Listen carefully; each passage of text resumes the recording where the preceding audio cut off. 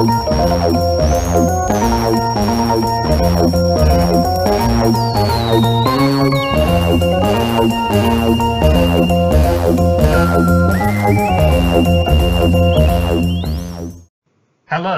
and welcome to Doctor Who 50 Years Ago.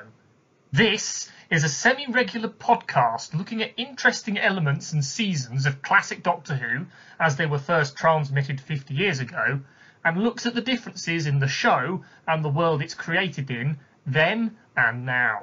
I am Ben. I am Luke. And I'm Nick.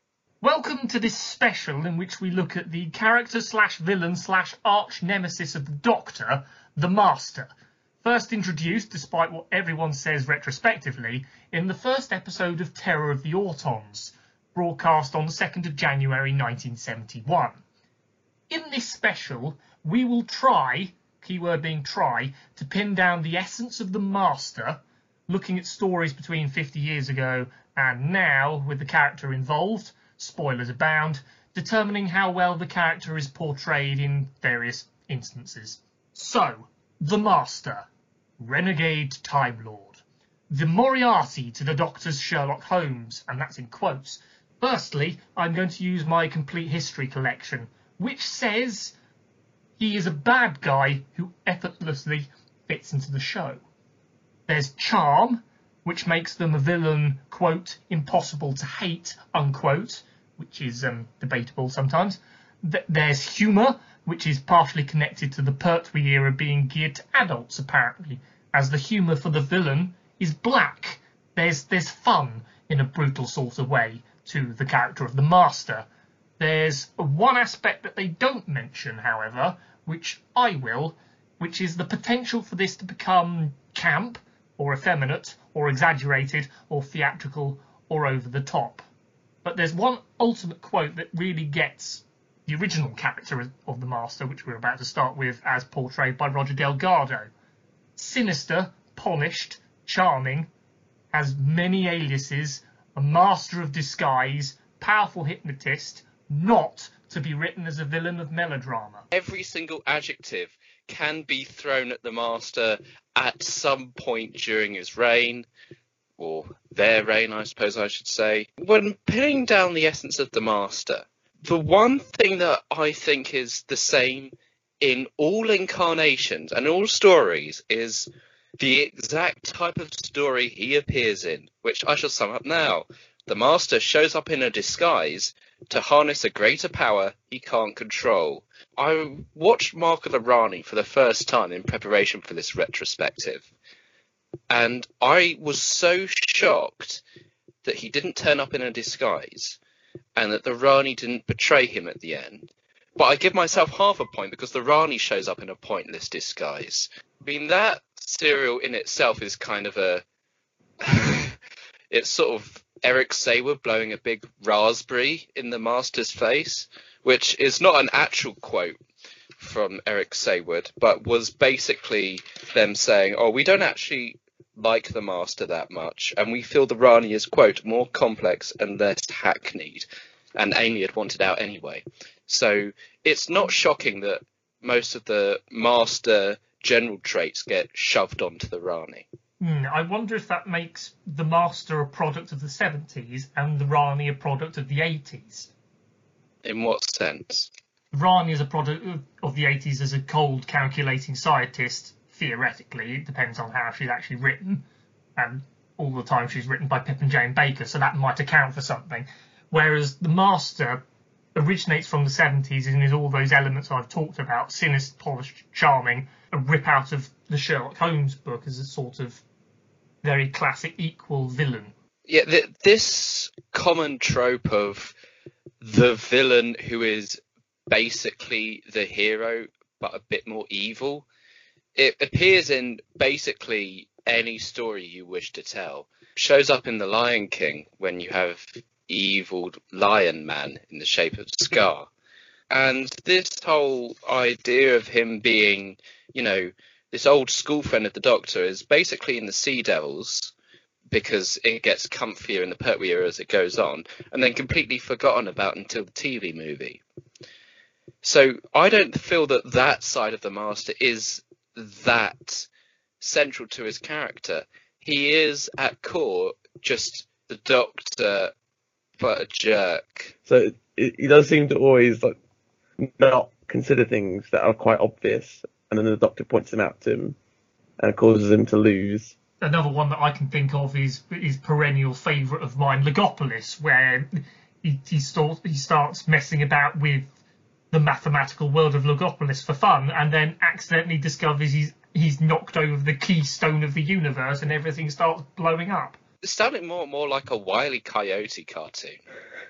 It is, unfortunately. Oh no! I bought the Acme Logopolis. Oh no! I was trying to get that Doctor so I could put him into a roast dinner, but instead I blew up the universe with entropy. And then the Doctor goes meep meep or warp, and off they go.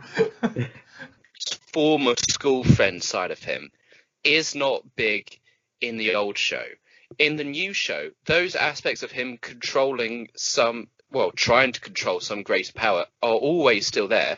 In a lot of them, he's talking to the Cybermen, and they end up betraying him, or he can't control them.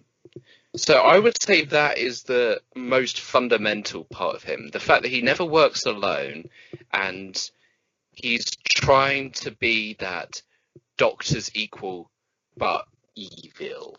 And also never quite matching the Doctor. He always never quite smashed. It's quite clear the Doctor is actually better, even if the Master is perhaps more intelligent. The Doctor's wiser, while the Master is perhaps more book intelligent. After all, his degree in cosmic science was higher, but the Doctor was a late developer. Or in more recent developments, the ultimate chosen one. Yes. The one character trait I can think of that is consistent across everything is the Master is selfish. He wants power, but not for power's sake, but because it's for him, he's selfish. He wants to have control because he's selfish. It is exactly what it is. The quote that usually goes around is, I went about to see the universe and he went about to try and rule it. But about what the Doctor does in landing in a situation, getting involved in the affairs of other peoples and planets, which is against Time Lord society, or at least it meant to be, is that not altruistically selfish in the Doctor's way, because they're also a pseudo agent of chaos in saving people and then leaving them to clear up mess afterwards? Well, see, this is probably what the Master would think of themselves as, an agent of order, because unlike the Doctor, who comes in, that deals with something and then runs off, and we've seen episodes of Doctor Who that show that can end up the situation getting worse when they inevitably come and return. The Master would rather deal with whatever's going on, to his benefit, obviously, and then long-term keep control of it, wouldn't he? So he probably thinks of himself as bringing order to the universe. I'm thinking of the case where, if anything, the Master capitalises on the Doctor's chaos anyways. I'm thinking of the 3-part finale to New Series 3, where because the Doctor's managed to cause the downfall of a Prime Minister, he becomes Prime Minister in her place. That's in New Who, and I think New Who's tried to kind of create more of an equivalence between the two in that sense. The first era that I would say is Delgado Pratt, where he is, above all, upper class and has a sort of polish and aboveness to him. Then we have the Beavers Ainley one, where he's just some jerk. And then we have Roberts onwards. And really, you could kind of lump in Ainley and Roberts as sort of the fruity one, especially if you watch Destiny of the Doctor, where Ainley basically is just Jonathan Pryce. But I would say one of the key things about the Eric Roberts, basically once you get to that sort of the Buffy era of sci-fi, it becomes more about characterization and those more soapy elements that are kind of imported from comic books.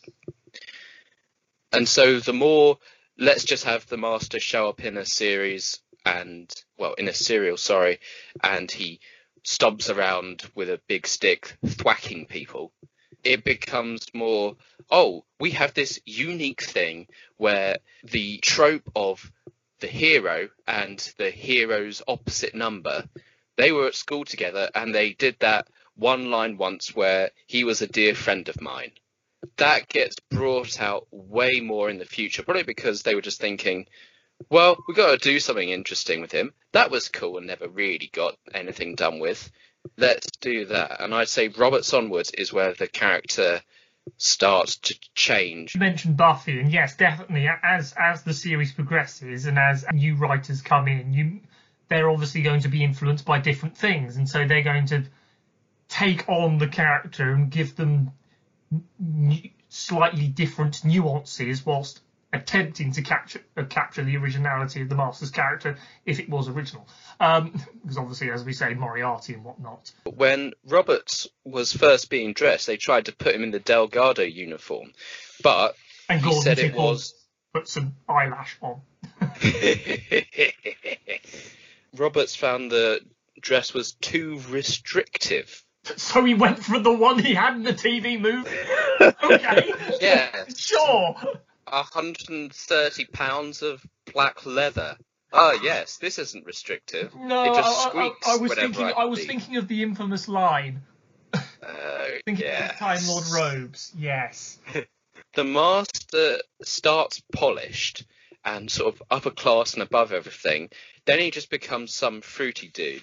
And I have a quote here from JNT. He felt that the Rani was more complex and less hackneyed, suggesting that he thought of the Master as simplistic and hackneyed, which for Ainley is basically on the money. Most of the Ainley stories, he is just a moustache-twirling villain in a penguin suit, isn't he? Mm. So how did that essence degenerate? I agree with you, Luke, that Delgado stands on his own. I would say that the Deadly Assassin is where it changes. Yes, he's still sort of posh in that, but it's hate keeps me alive. Quote. Yes, his character's quite different in that, and it makes sense considering the circumstances. But I feel like that's his fall from grace. Is there? He's no longer now part of that upper class sort of public schoolboy sort of thing, because the Deadly Assassin was all about satirizing that element of British society, wasn't it? And I feel like this was Robert Holmes essentially chucking the Master out of that echelon of society, wasn't it? He's still got like that sort of rolled R's kind of thing. Yeah, but he's not. It's clear he's got that background, but he's lost the mannerisms. He's like, that's his fall from grace, essentially. And then that sort of signposts where he's going. And I think that's why he ends up being more fruity. I think people just took this idea of the Deadly Assassin and the Master acting a bit crazy, as you would do if you were literally just like a shriveled up husk. Be insane. You would be driven insane then. And then we're like, right, well, now he's got a body again.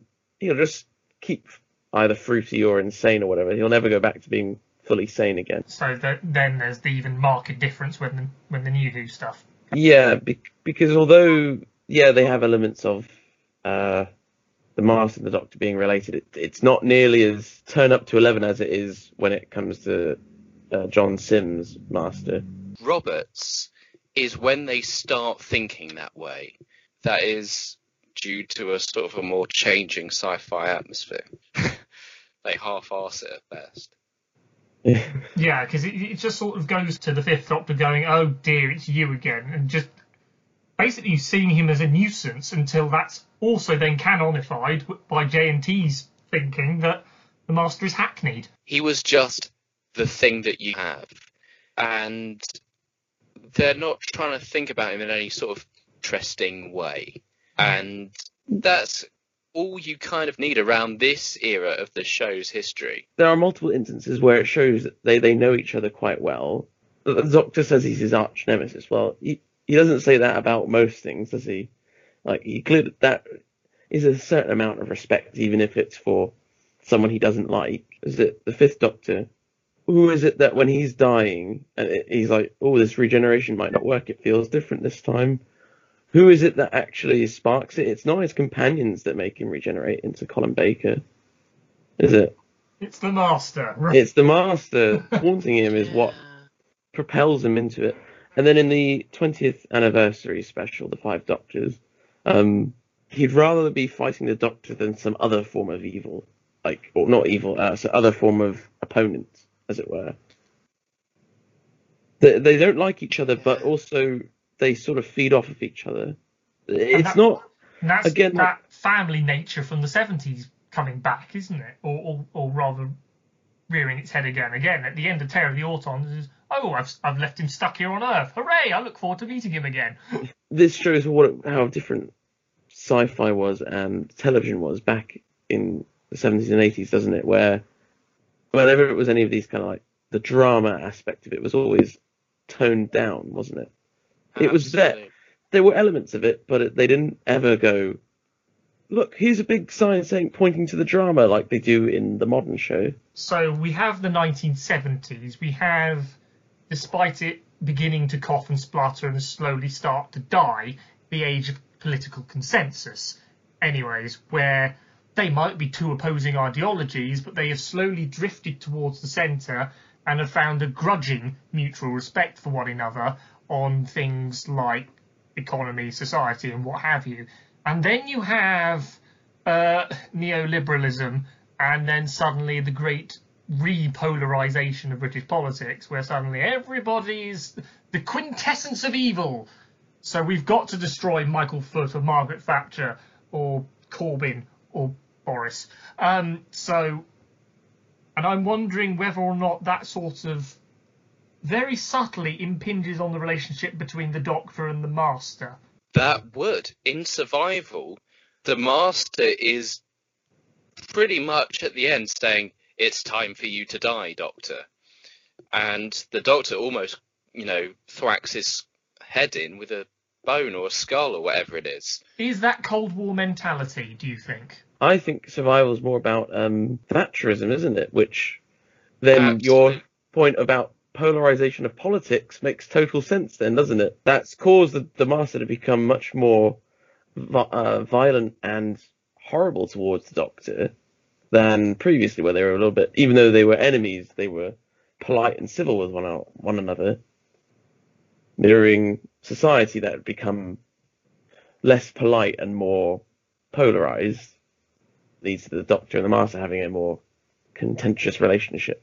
Ultimately, I mean, that survival of the fittest is sort of like social Darwinism, which if you don't believe a guiding hand of the state should look after people, you think that people should look after themselves. That is survival of the fittest. Yeah, and then you're suddenly into individuals versus individuals. Yeah. Unfortunately, if there is only no such thing as a state and there are only families, then why are these families warring with each other like the Doctor and the Master? The polarization of British politics and the breakdown of the post-war consensus gave the Master some teeth again at the end of the 80s. Yes, quite literally. Hey! Well done. I just thought of that. I had to say it. And then we move along to the Roberts era, as you suggested, Luke, where there is another shift. Absolutely, which comes to proper fruition when RTD consciously says, I want to do a Buffy Skins sort of thing with Doctor Who. And that's what he ends up doing with the Master. Part of the things that I find interesting about the Utopia Sound of Drums story, Sim was definitely made a psychopathic reflection of what the Doctor could be. And the idea that the goatee was debated, but they decided it was unnecessary. It's almost like they're starting from those first principles again, of trying to make it that Doctor's Moriarty, but trying to bring out those childhood aspects of them, which really are the unique bits of the Doctor-Master relationship. And it's good that they were played around with. This retrospective has given me so much more respect for RTD and his ideas there. And there were these conscious efforts to call back to throughout the Master's reign. Gary Russell was the one who decided to have the Master in the young Time Lord's outfit, in the original War Games outfit, which became the young Time Lord's outfit, which makes no sense if you think about it for half a second. But you have other efforts to call back there. You have people of the universe, please attend carefully, being echoed there as well. They're definitely trying to make this a thesis on the Master. It's a bit of upcycling, I would describe the RTD era on the character of the Master, whilst also having been tinged or poisoned, depending on your political point of view, by the polarisation of politics and the acceptance of neoliberalism under New Labour. So you have that Doctor versus Master, they're alike, but one's the quintessence of evil and psychopathic, as you've suggested, whilst the Doctor is, oh God, messianic. With the Master now being insane in the modern show, because that's not been dropped from any iteration of the character since Sim, and now we've established that the Doctor and the Master have a much more close relationship than the original show perhaps suggested. Do we think it was felt that the Master had to become insane to justify the Doctor being friends with an evil person? Because the classic show didn't really have any problem with presenting the Master as just a bad person and the Doctor having some respect for an evil person, essentially. Do we think that the culture has changed in these 50 years? Well, it's interesting that in The Timeless Child, the Master is basically the Joker rather than a reflection of Jodie. The more they're hyping on the childhood aspect, the more they are hyping on the insanity angle. So there definitely is some sort of connection there. Yeah, so if we're going to take this Timeless Child bit forward, the reason he's insane in that section is because everything he ever knew and everything she ever knew was a lie, i.e. their entire relationship. That the fact that they were never equals at all, which obviously comes out of left field, and whether you like it or not is another story. But it's a further stamp of establishment on how the Master is insane and the Doctor is very, very good and messianic again. When you look at John Sim, they took a few bits that were whispered throughout the classic show. You got that bit in the Five Doctors, you got the line in the Sea Devils, etc., etc., and it blew them right up, and we've got to have it the most ancient childhood connection, and it's gone way out of control, and oh, I have a connection with you. Let's breathlessly talk while I'm outside a subway. So instead of writing him as a villain of melodrama, the show has, for want of a better word, electrified and over-dramatised the Doctor-Master relationship. 100%. To which the audience either goes, oh, that's very interesting, or, oh, okay then. Which is in itself a different form of polarisation, but on the audience, which is not necessarily a good thing. In answer to my question, you would suggest that it's not so much people have a problem with the Doctor being friends with an evil person, it's that they had to just amp up the drama, because people want more drama nowadays than they did back 50 years ago. I would say they want meatier character drama, as opposed to the sort of the ludicrousness sometimes of the plots of the 80s. That's more the shift we're going towards these days. I would say it's a falsification to say people want more drama. I would say that the character stuff is what we're more interested in, and you have to amp up that character stuff. And in fact, the Doctor's character has been amped up as well. Waters of Mars, where he decides to save some people, that's like the biggest thing ever. If you're gonna have the Doctor be that elevated, there is an equal and opposite reaction as a reflection on the society that is watching it. RTD does openly admit it in Utopia, doesn't he? Because he basically has Delgado 2.0 in Derek Jacobi. Yeah, and in Derek Jacobi, and you get a little glimpse of the old Master, and then he's like, well, no, I've got to be young because this Doctor's over the top and young, so he regenerates, doesn't he? He explicitly says that. The Master has changed, but then so has society, and that's not necessarily a good thing or a bad thing, because then there's an awful lot of, it's not even upcycling here, it's just pure recycling from Chibbers' entry, where we have fleeing refugee humans sent somewhere, but lol, it's into the clutches of the Master in The Timeless Children. Oh wait, I've just talked about Utopia. Whoops. The Doctor and the Master have a fight on some beach. oh wait, that's the ultimate foe. The Master tries to trigger the Doctor to blow them up, a la the Time Monster. So Moffat tried to do something additional with the characters. He said Luke with Missy, which was an evolution of what RTD did, the Buffyization of it. But it seems that now what's happened is RTD is now the holy grail of Doctor Who. And what's happened, we've reverted back to the John Sim Master, essentially. The recycling that I mentioned. Yeah. The unreconstructed John Sim Master from 2007, ignoring all of the development that the characters had in the last decade. It isn't Buffy the Vampire Slayer that we're all looking up to, it's Russell T Davies from the mid-2000s. We cannot conclude on this podcast where we're all present and agree that Russell T Davies was brilliant. But It was this is all the the world conclusion just that we years are later, coming dear. to in lieu of certain circumstances, because the perfection was oh so great that the current show feels it deemed acceptable enough to utilise and recycle. Not upcycle, but recycle. I will say, I'm not saying I think he was the best writer of Doctor Who. I'm more explaining that in terms of pop culture, in terms of what has the public think, that was the most successful period of Doctor Who since the 70s. So, For good or for ill, yeah. yes. There were original elements of the Master which we absolutely love. This then seems to be evolved or degenerated into a figure of fun in the 80s.